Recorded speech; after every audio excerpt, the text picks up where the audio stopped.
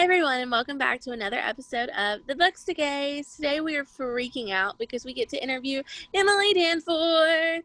That's right, you heard us correctly. The Emily Danforth, award-winning author, queer queen of sapphic literature. Danforth wowed the literary world with her debut novel, The Miseducation of Cameron Post, that also became a movie.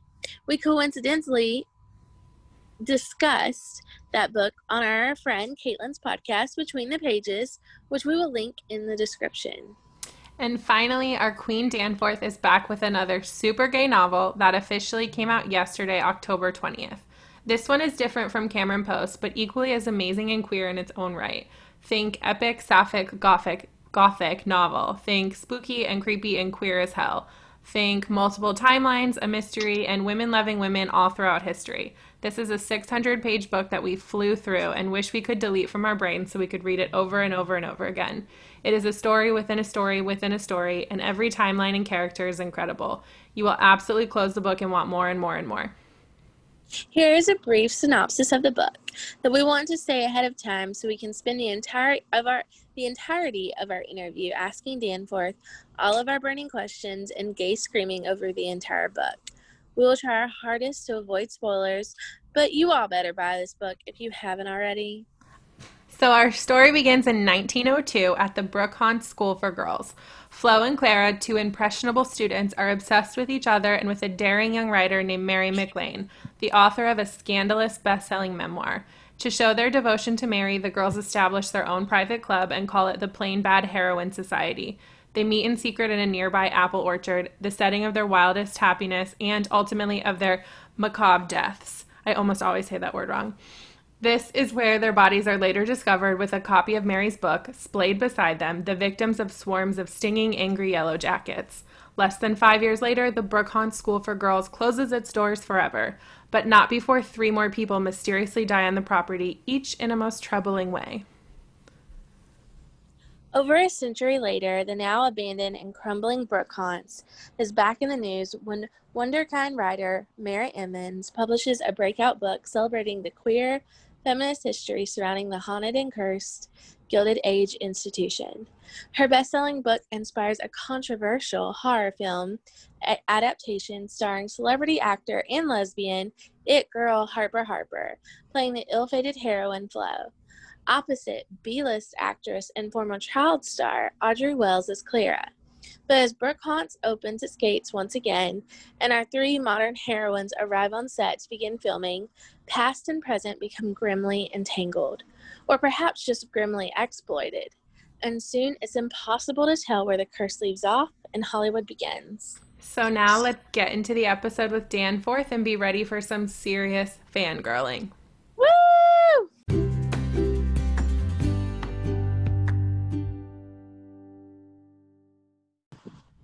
Hi, everyone, and welcome back to another episode of the BookstaGays. I'm Alex, and my pronouns are she, her.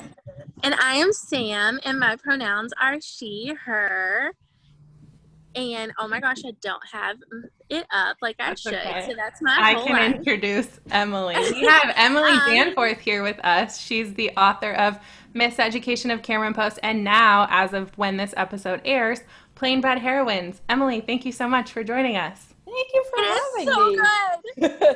Thank you for having me. Okay, see, I'm telling you, like, I was telling Sam how nervous I was because I read Cameron Post it was one of the first, like, queer female books I read when I was on my own coming out journey. And then, of course, I watched the movie and I knew this was coming out. So I'm like, I'm interviewing, like, my queer literary icon here. And I don't know how to handle myself. That's very kind. Too kind. Listen, I will take the fall here, and I just read the Miseducation of Cameron Post. We read it for another podcast because we did a book talk with them about it. Okay. Oh my gosh, ripped me a new one. And then I was a little scared to pick up Plain Bad Heroines, and Alex is like, no. Different vibe. No. Different vibe. Oh, equally great, just different. Very different. Yeah. This is my face right now. Yeah. I just finished it 20 minutes ago, and I was like, Alex, I need to talk about it, but I don't want to talk about it yet because I want to talk about it on the podcast. We're expecting a lot of jealousy too. We're in a few Bookstagram chats with like literally called Plain Bad Heroines because everyone's reading it, and Oh, awesome. we did not tell them that we were getting to talk to you because Oh, no. I want them to know after, and I can like hold it over their head and be like, guys, Alex. I did it. I know. I'm not a nice person. That is a Plain Bad Heroine move, if ever there was one. Thank you so much. I just want to belong in this book, so I'm practicing now. Wonderful, wonderful. Well, first of all, congrats now on your book release. So this will go up the day after, but do you have any plans to celebrate your release? I'm going to do some things. My mother lives with my wife and I, and so I think we're going to do kind of like a small celebration. I had a big plan to do a big party. When Cam came out, I was teaching, and it just didn't work. There was an event, but it was sort of a speaking event, and it didn't happen. So I was going to do a big party pre-COVID. And obviously I'm not doing that now. And some people have been like, oh, you should do like a virtual one or whatever. And I'm like, I'm not going to do that. I'll wait. And so maybe I'll do something like when the paperback comes out or something. But I'm getting to do a lot of podcasts, and I love podcasts. Yeah. So it feels like this feels like the celebration to me. I mean, I obsessively listen to podcasts. So I'm so thrilled to be on yours. Oh, that's awesome. We're excited too. Yeah, and we're going to have to pick your brain on your favorite podcast because we love some good podcasts. Okay, good. Yeah, give me some recs too, please. Okay, so there are several different heroines and characters, all of whom are a favorite of ours. But can you give us a little description of the 3 present-day timeline heroines and the 2 historical heroines from the past timeline that are involved in BookHaunts? Absolutely. So there are 3 women involved in the making of the contemporary horror film, the controversial queer horror film, and one of them is the one-time kind of prodigy writer who is rapidly aging out of that title, Merritt. I love the love of my life. Who is prickly. So Merritt is the writer, and she gets asked to consult on this movie, and she has some thoughts about that. One of the other point of view characters in the contemporary section is Audrey. And Audrey is kind of slasher horror movie lineage, essentially. Her mother was an 80s scream queen star. And she herself had some teen fame, but has been having a hard time landing roles recently. And so this is a big deal for her to get to be part of this movie, although she has some questions about why they would choose her. She's not real sure. And then there's Harper, who is a lesbian. And she was an indie film darling, an influencer, a real rising talent, and is just kind of trying to hang on for the ride. But certainly a talented actor. Those are the 3 contemporary characters, and we do hop into their heads. And then at BookHaunts, the characters we spend most time with are the women that run the boarding school in 1902, and that would be Libby Packard BookHaunts, who essentially married into this role of running the boarding school. And she met essentially her wife, Alex, when they were college students together at Wellesley. And they had kind of a meet cute romance, and now they are running a boarding school where not good things are happening. So they're put in difficult positions. Yes. Yeah, this definitely made so many of us want to go redo our lives and go to some like queer female boarding school. I miss that. I feel sad now. Yeah. I won't even lie. Like, we kept talking about it, and I was like, yo, I would go back to college for that shit right there. Like, thank you. Do it again. Yeah. Do it again. Redo. Yeah. I mean, if you could go back in 1902, I guess maybe, right? Like, I think I've romanticized boarding schools, but you probably do too. I mean, I know people that have gone and clearly that did not have the experience in the novel. Nor do I think I would want the exact. It is a little creepy. Yeah, it's a little creepy. But yes, there are plenty of things to romanticize about BookHaunts. So. P.S. I used to work at a boarding school. Did you really? Mm-hmm. I used to work at EF Academy. Yo, Okay. It's not like that. Not like that at all. Basically, you're just like a little Libby over there. Yeah. She wishes. I know. I love it. So Harper is a lesbian, and I feel like our queer listeners will know the term lesbian, but not a lot of people will. Oh, really? Okay. I mean, I assume that maybe some straight people don't understand what a lesbian is. But and I always joke that Sam is our bookstagram lesbian because everyone reads the book she tells them to read, and I'm always Okay. in awe of it. So we just wanted to find out if you have any favorite real life lesbians that you either just love or maybe Oh, got sure. inspiration from. Well, there are many. I mean, there have been many throughout time. Sarah Paulson is one, no question. I'm a fan Yes. of Sarah Paulson. Who isn't? So yeah. Oh gosh, I feel like I'm on the spot now. I don't like. They I don't all want. disappear. I don't want to leave anybody out. So like she certainly comes to mind. But I feel like throughout, and some of mine are like kind of like lesbians in name, right? Which is that sort of tricky space where like they may not own that title, but certainly like fandoms or communities own Yeah. that title. So I'm thinking like, there are like some classic long deceased film stars that I would put on that list. Like a Tallulah Bankhead, who I'm obsessed with, right? Who was not around when we were talking about lesbians, right? Yeah. Yeah, she would be one of mine. I'm curious, like who yours are. Like that's what I want to know. You know what? I don't know, but now that you said Sarah Paulson, I'm on board. And I feel like if we're lucky enough that this is made into some type of like show or movie, I would dream cast her into this. I wouldn't want her to be Libby. Like, I would want her to be Libby. Yeah. I want her to be every character, so I don't really. She just play them all. One woman show of Sarah. Yeah, it'll work. She could do it. She could pull it off. They did that with Lindsay Lohan in The Parent Trap, so I think they could do it in 2020. Fair point. Yes. I mean, I don't know. I would say Ellen Page is probably my favorite. Sure. Like anything Ellen Page is in, I'm like, yes, please. Fair. Yes. Fair. My heart did break when she got married, but it's fine. Like, it's fine. But it is always hard when they go and get married on you. You know. Okay, so now Plain Bad Heroines has many different timelines and is a story within a story within a story within a movie and so many other amazing elements. How did you decide to have so many timelines and elements? I wish I had a streamlined kind of neat answer for you, but the fact of the matter is I got like 300 pages into a version of this novel that was just telling the contemporary story. It was really just telling the making of the movie story. And I got pretty stuck. Actually, that version of the book was called Lesbian, interestingly enough. So maybe it would have confused readers. They would have been like, I don't know, I can't buy this. I don't know. I don't know that word. I don't know that word.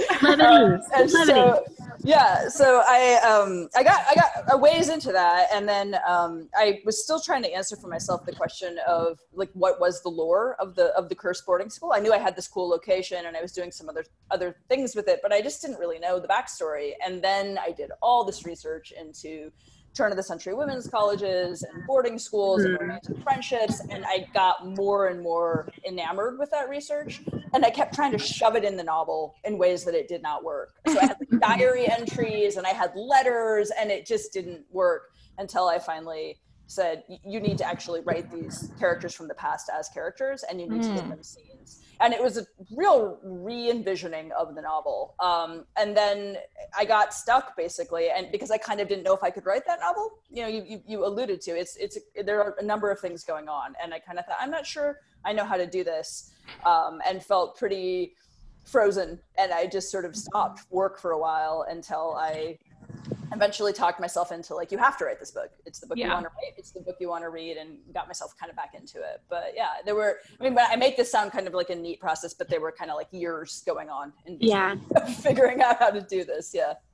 I mean, it ended up working really well. So Dear God did it.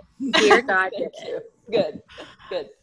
And then, so you have a bunch of literature tropes that you use in the book to help elevate it to what it is now. So we know it's spooky and mysterious, but obviously there are other specific tropes. So are any of them favorites of yours that you knew you had to include? That I had to include. Yeah, I knew that I wanted some of the play. It's Gothic play. You can also find it in the earliest sort of versions of Carmilla. I knew I wanted to do something with an anagram name that would come into play at some point. I knew I wanted to do something with a lot of mirroring, right? Lots of Gothic novels have mirroring. And so the way that this novel does it is not just in the Gothic storyline, but there are all kinds of points of mirroring between the contemporary storyline and the historic storyline. And so sometimes it's really obvious. It's a line of dialogue, and you'll be like, that exact line of dialogue appeared in the section, right? But sometimes I hope it's a bit more subtle, where I felt like these scenes mirror each other, but that may not be like immediately right, like apparent to readers. Yeah. And I think there's a lot of kind of, and maybe the term would be Easter eggs. There's a lot of things I'm playing with that, where I feel like if you go back to the novel and read it again or spend some time in that world, some of that will open up for you. So yeah, I played a lot with mirroring and had fun. I wanted a creepy bathtub scene, had to have it, knew I was, that's not just a gothic trope, that's a horror trope, right? That I knew that was very creepy. Bad things happening to women in bathrooms is like a thing, right? And I'm like, okay, the Victorians were obsessed with their bathtubs. If they could afford one, I'm gonna do that. So we're gonna have a bathtub scene. So all I could think was the process of taking a bath every night is so extensive that like I don't know that I'd be that dedicated now. So back then probably I'd just be dirty. Like at least like now that, like it was still fairly new concept that you would have this whole elaborate bathroom to begin with, right? So it's like, well, at least that, right? Like let me luxuriate in right it. And people are drawing them a bath, like it's a whole other person there to if someone's drawing me a bath, I'm in. Okay. It's different. Okay, it depends too though. I don't know that I'd want some like random stranger drawing me coming in. You know not as romantic. So how did you manage to fit every freaking lesbian trope in? And which of those are your favorite? I have to pause you though, and I have to tell you. So when I was reading it, I'm like gay screaming to my groups, and they're reading it as well. And I'm like, every trope is in here. She did. She texted me that too. I don't know. It's there and it works, and I don't know how it happened. There's you've read the book. There's a lot of winking going on in the narrative. There's a lot of winking, and so I think again there are definitely readers that are going to appreciate and pick up on some of that, and there are readers that's going to go, they're not going to recognize those tropes, right? And that's part of the pleasure for me is like that like. If you know, so the winking is there, and if you're part. I mean, I think like the love triangles, of course, like that. I mean, that's always one of my favorites, and I know that of course, like fans can get really tired of that, and readers can get tired of that. But I hadn't done a book that had done that specifically, and I wanted to look at it. That was a thing I was thinking about. I mean, I guess like all of these questions, it's interesting for me to answer them, but I just like want to throw them back at you and be like, well, what lesbian trope were you excited to see in the book? I don't know. Yeah. If you were gay screaming, what were you gay screaming at? Like what was? I actually was talking to our group, and I was like, oh my gosh, she wrote a like.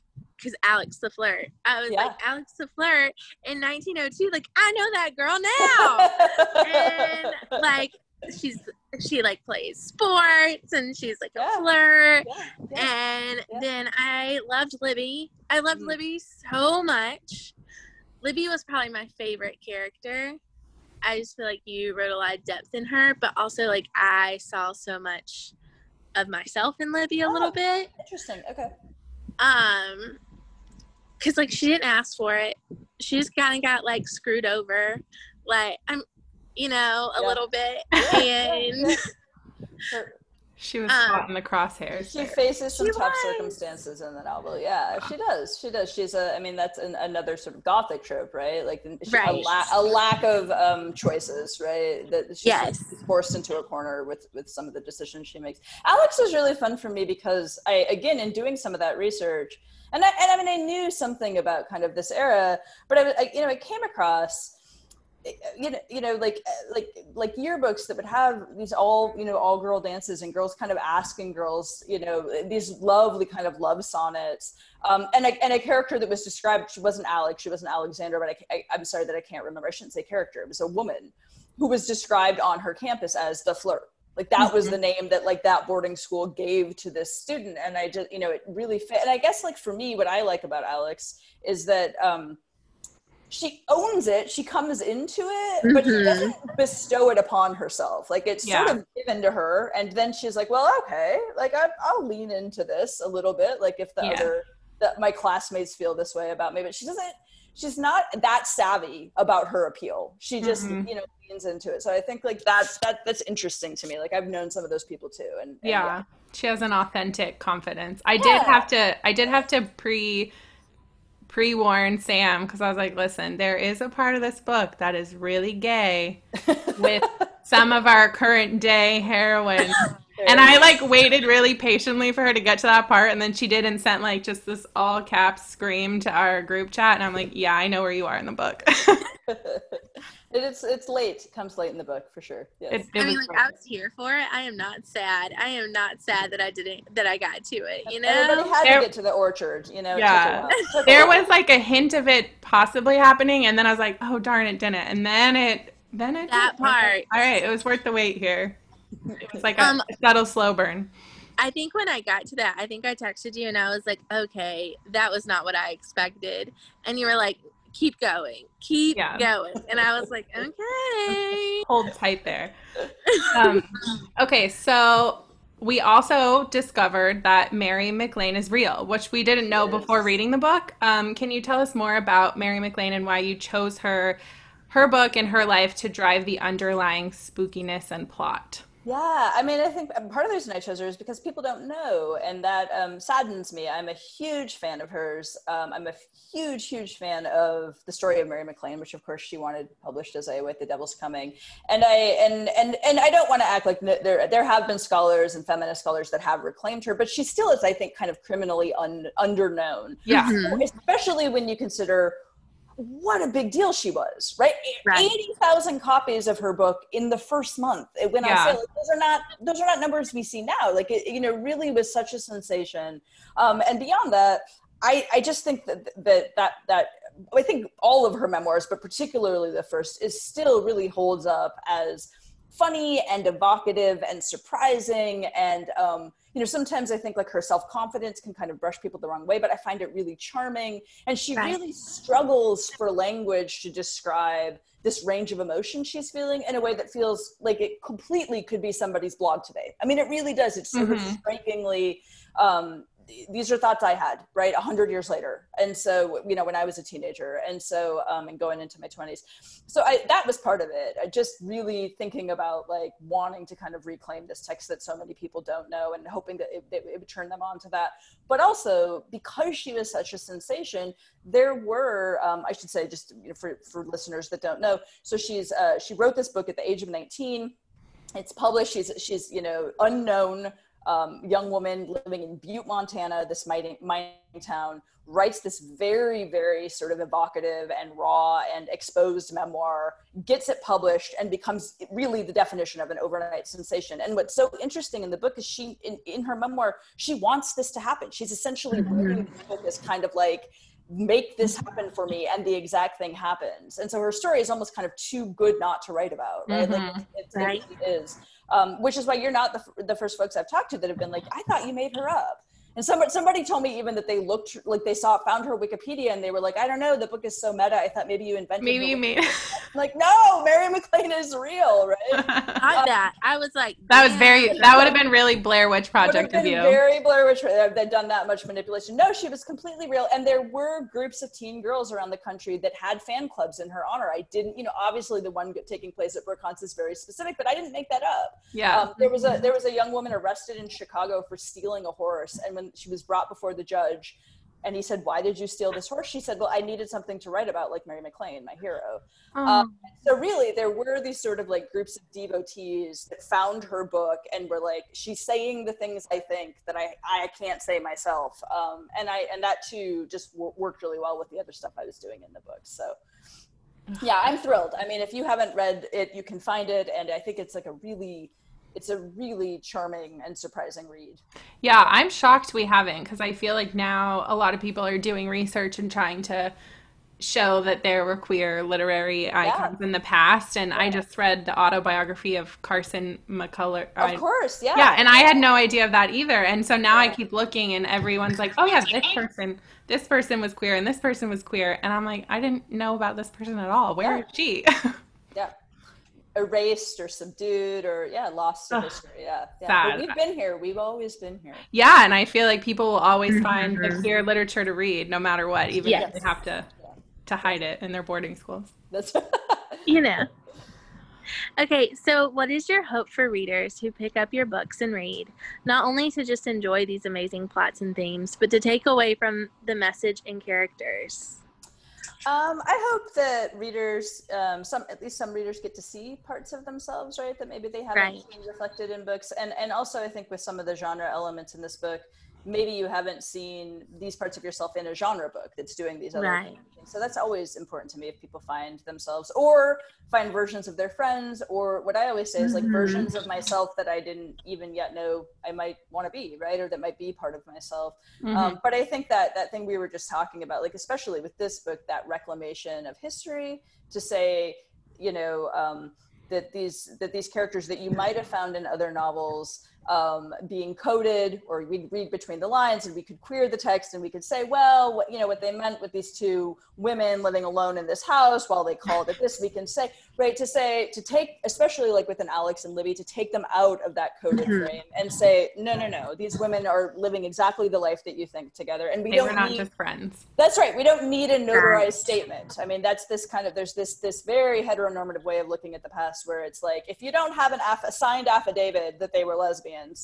I rule, right? I rule otherwise. Yeah. And I think obviously there have been legions of queer women throughout time that have seen and written otherwise. So to put that really forward in the book was important to me. But that first thing you said is not a small thing for me. I think like with this book in particular, I just really hope that readers kind of lose themselves to the world. Right. And I think that's a good thing too, that like if you look up and like 2 hours have gone by and you've read 50 pages, I will be really thrilled about that too, just spending time with these characters. So yeah. I think we all did that. Like when I tell you, I feel like I flew through this book, and then there would just be parts that like I wanted to like hold on to. Good.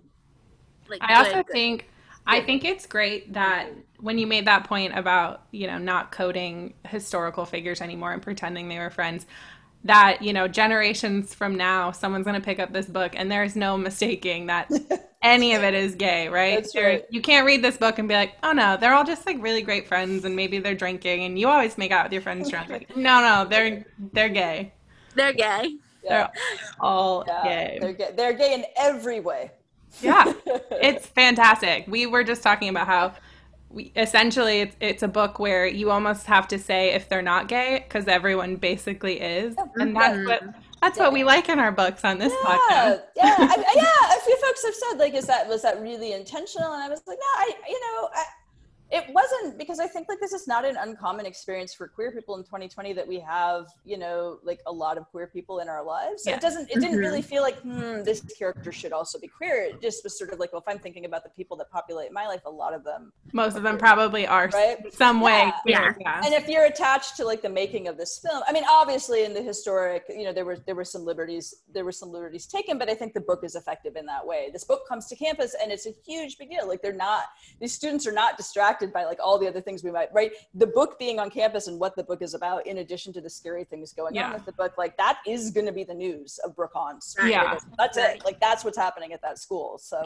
yeah, exactly. Not only do we find the queer books, but we find each other too. Yeah. However we have to. So to also tie in Cameron Post, we actually just on our like Bookstagram accounts talked about, it was banned book week a week ago, and most of us talked about Cameron Post because it was banned from the school board on the summer reading list, which I thought was ridiculous. And essentially, no matter the colorful language, was probably because of the gay themes in the book.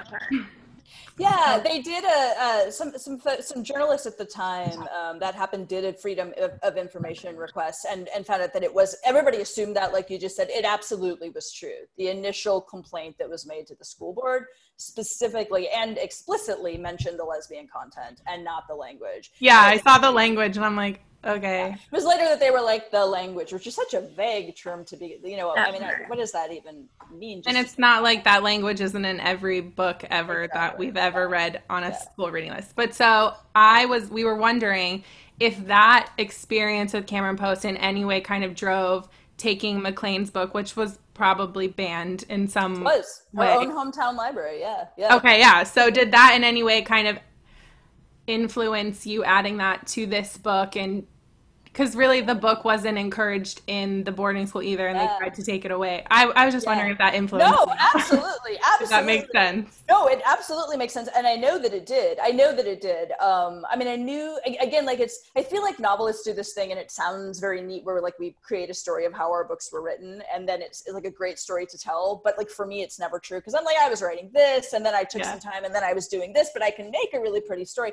But I'm sure that it did influence it. I knew about Mary McLean's book for a while, and before it was going to be in Plain Bad Heroines, I think I have the timeline right, that I was even teaching it in a coming of age lit class, and that was somewhere around the time that that Cape Henlopen banning was taking place. So there's no way that I didn't link those things and think about things and be thinking about like the power that we give to a book, and particularly this question of like, when we call a book bad, what do we mean by that, right? Like when somebody says bad, like maybe we're talking about the quality of the book or the artist, but maybe more often we're talking about something that we find morally suspect about the book, that like some party says is wrong with the book, that it's going to influence people in some way. And then obviously this book takes my novel takes it the Gothic step further to say bad as in like a malevolent force, right? Yeah. Something attached to the book. So you're totally on point. Like I had linked those things for sure. Yeah.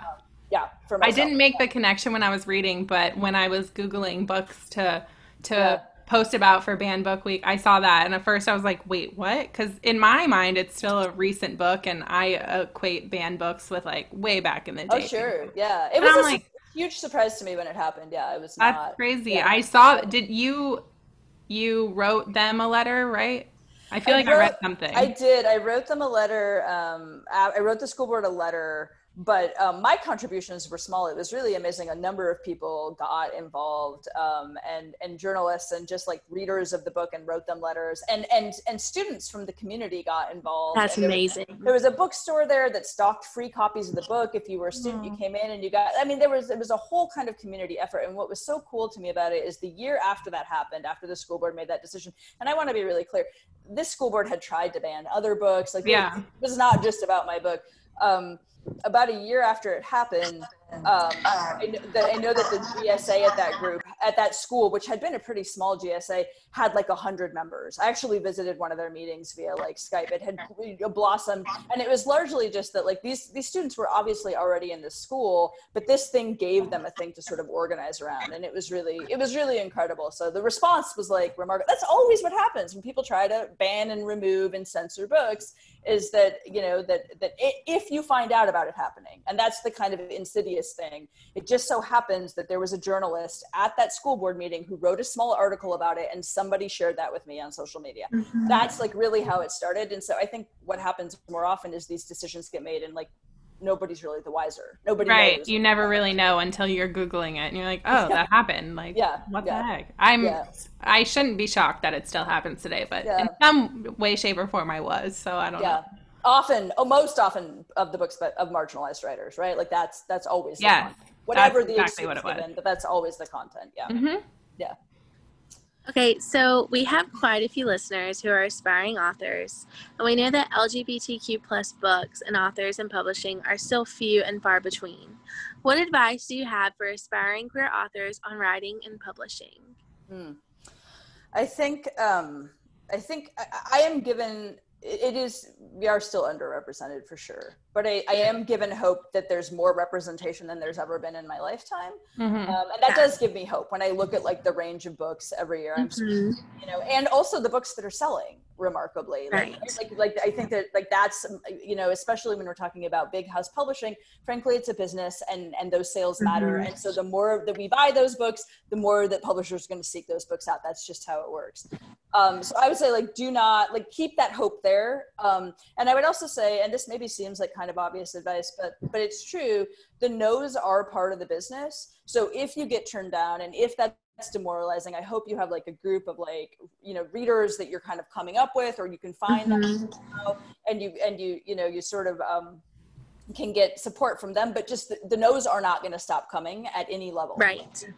They're going to be part of it. So don't let that be the thing that dissuades you. Yeah. And the other thing that I would say is like, don't, at least like in terms of like the writers that I'm closest friends with and the writers that I go to read my work now, I picked those up all over the place, and a lot of them before I was published. So I think sometimes people get this idea that like, oh, you're published and then like all your friends are these published writers, and that happens, like you're on panels and things, but I just don't discount, I guess, like the people that are working on things with you now, like, and how those people will be throughout your career, because the people I'm still sending stuff to are people that I met, like in some cases in like in college, right? And certainly before I was published. So I think like all of those things are true. And then I'm going to give you the most obvious advice of all time, which is just to read everything.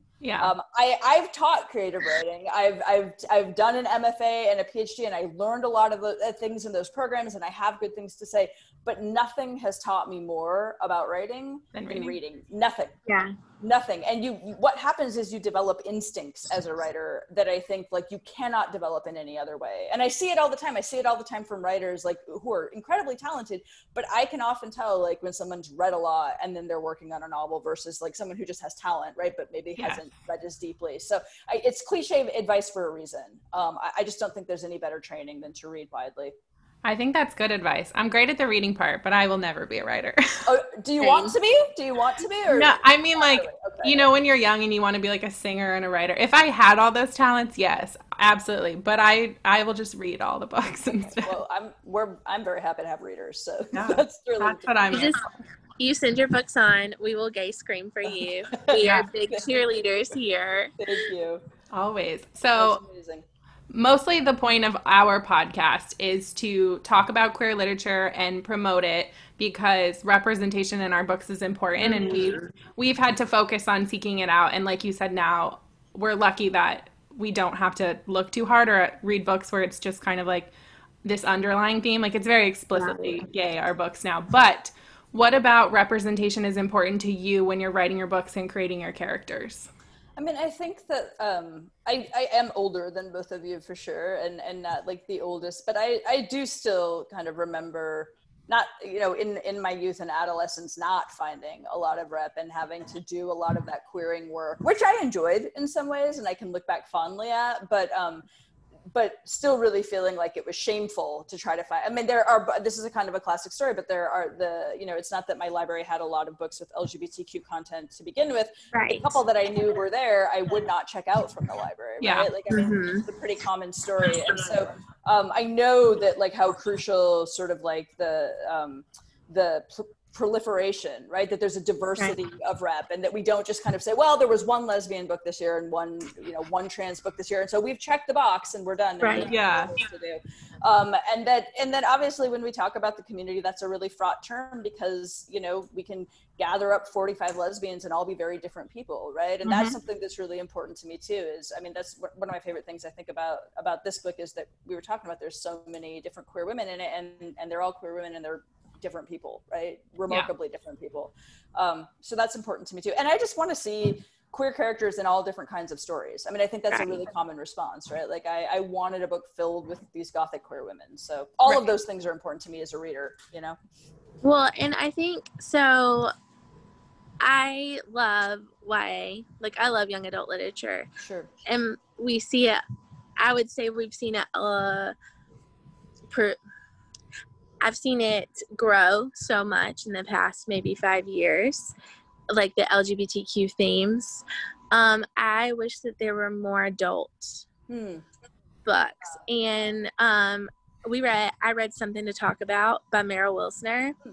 And their book was the first like adult just romance that Berkeley had published for the first time. And it was such an amazing thing, but it was the first one. And you're just like, yo, come on now. Funny. Yeah. Yeah, and I think there's like this real hunger. Yeah, I mean, you know, my wife is saying that to me all the time. She's like, will you write like a lesbian rom-com, right? Will you write, like, she'll give me like a list. And I'm like, well, that's not the next thing I'm working on. But I think there's this like real, right, that we're sort of like, okay, so children's middle grade YA, there's all these strides, but then what do readers read, right? Like when they sort of age out of that and we're looking for reps. So send her to Meryl Wilsner. That book's Something to Talk About. Okay. Amazing. There's some good ones coming out in 2021 too. But was Plain Bad Heroines supposed to be YA originally?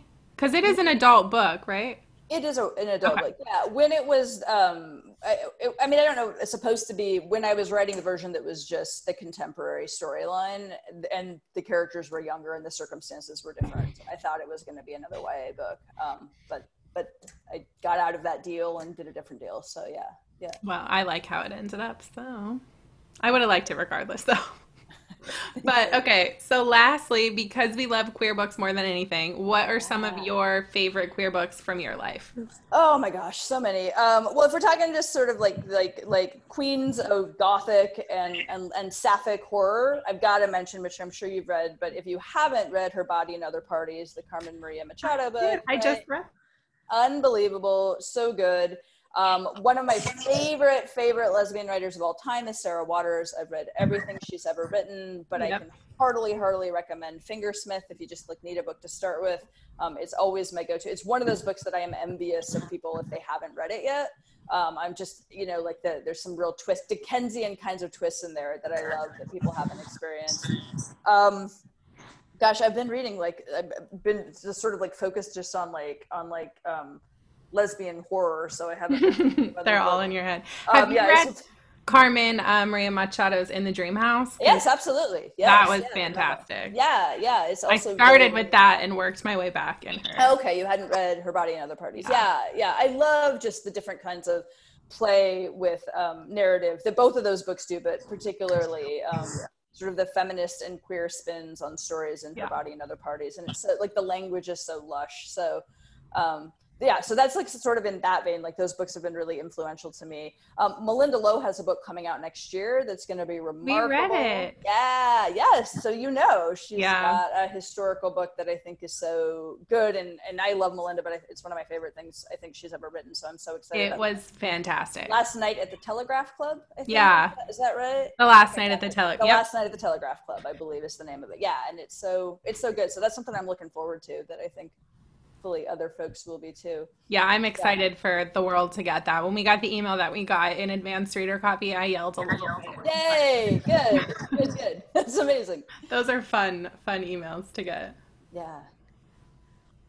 I feel like I'm trying to say something. Fun Home. Yeah. I gotta say Fun Home. Sorry, I've got to throw one more. Oh yeah, I actually read that this summer. You're saying your favorites, yeah. And so I'm thinking of books like earlier, right? Like not just recent books, but Fun Home was hugely influential to me 15 years ago. And before that, just Dykes to Watch Out For, that comic strip. So yeah, that was amazing. I put that together once I realized who she actually was, because I know about like the Bechdel test and all that stuff. And then I put it together. I was reading that book just a couple months ago and I'm like, oh my God, this is the same person. Like my mind exploded. Yeah. Okay, all right, Emily. Now you got to give us your podcast recs. What are you listening to? Oh my God! Well, I don't know. So if you like horror in specific, I love. A friend turned me on to this, so you probably know about it. But Gaylords of Darkness. Do you know Gaylords? No. It is amazing.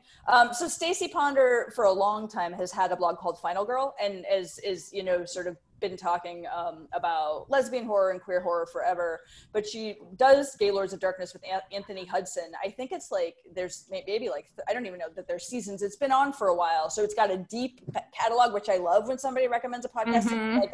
I'm like, how many episodes can I dig into? There's a ton, and they're so funny. They're so funny, and they're so smart. And I feel like even if you don't, lots of times I will they'll talk about a movie and I'll have to go see it.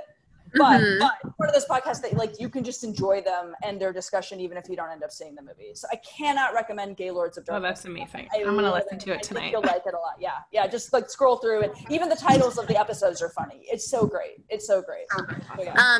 Alex is our horror. Like she loves horror, and I'm a baby. Like, Not your baby. And she will fall asleep to them, and I'm like, I love it. I love all things scary. I love that. I'm excited about it all. Do you have a favorite horror podcast? Do you listen to horror podcasts? No, I only recently became a big podcaster when we started this one, and then I'm like, oh, now I have to listen to others. Sure. So I don't listen to a ton, so I'm excited about that one. But I like to. I just am bad at finding them. There's so many, right? That it really helps to have somebody tell you, because if you're just kind of looking, you're like, I don't know where to start. I get lost. I think you're going on one of my favorites soon. You're going on Dyking Out. Dyking Out, yes. So Sam's gonna freak out. It's really good, right? Yeah, it's really fun for sure. That's exciting. Yeah, I'm excited about it. Yeah. It'll be a good time. They mentioned you. They were like mentioning they were reading your book, and I was like, and I like texted Alex. I was like, Alex, and she was like, "Chill out, girl, chill." Yeah, I think in like a week or so. Yeah, I'm excited about it. Yeah. We're gonna talk more about sapphic horror. So yeah. Ooh, yes. good. Well, That's amazing. I'll That's be listening to that episode too.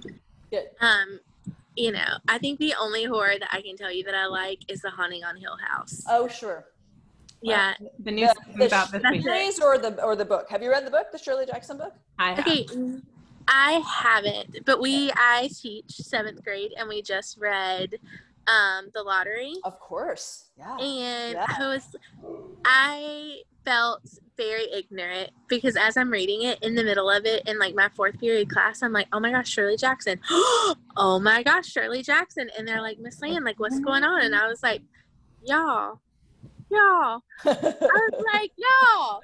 And they were like, Miss Land, like, what? Like, why are you making that face? And I was like, nothing. And I ended up texting like my best friend. I was like, Shirley Jackson wrote The Lottery. She was like, yeah, babe. Glad you connected that. Yeah, she did. Yep. Yeah. So, you know, it took me a little while. Took a little trip there, you know. You made it. Well, I know that you don't like to be scared, but it's such a fantastic book, and we have always lived in the castle as well. So, Okay. So I read that in college. Okay. So you know, and that one was. See, you can do it. Yeah. You're fine. You can do it. I think I will do it. I will. Yes. Well, we have really enjoyed you so much. Thank you. so much. Thank you so much for having me. So grateful. And just a reminder to our listeners that Emily's book is out now wherever you buy your books. So if you haven't bought it already, which I know a lot of you have because I know some of you that listen to this, please go buy it if you haven't. And Emily, can you remind all of our listeners where they can find you on social media? They can really only find me on Instagram at em Danforth. Yeah, that's where I am. And I'm not there very much, but I am there. That's all right. 90% of our listeners are on like Instagram books. Okay, great. So okay. That's our fan base. Question. Are you familiar with Bookstagram? Like we have said that a million times. Yeah, no. Yes, I am familiar. Okay. Like It's Instagram for books. Yes, no, I am definitely familiar. I also like live a lot of times like a 95-year-old, and so that's sometimes fine. no, but I am familiar with Bookstagram. You probably get tagged in everyone's book. I've seen the gorgeous posts. Yes. Yeah. Like where I'm like, where even was the book? Like, where did this photo shoot take place? Yeah, I've seen them. So I'm not well versed, but I am familiar. That's where our listeners are from, and so awesome. You will probably get a lot of tags from them. Okay. Well, hello, Bookstagram. Thank you so much. Thank you so much. Thank you for having me. It was fun. Goodbye. Cheers, queers. Cheers, queers.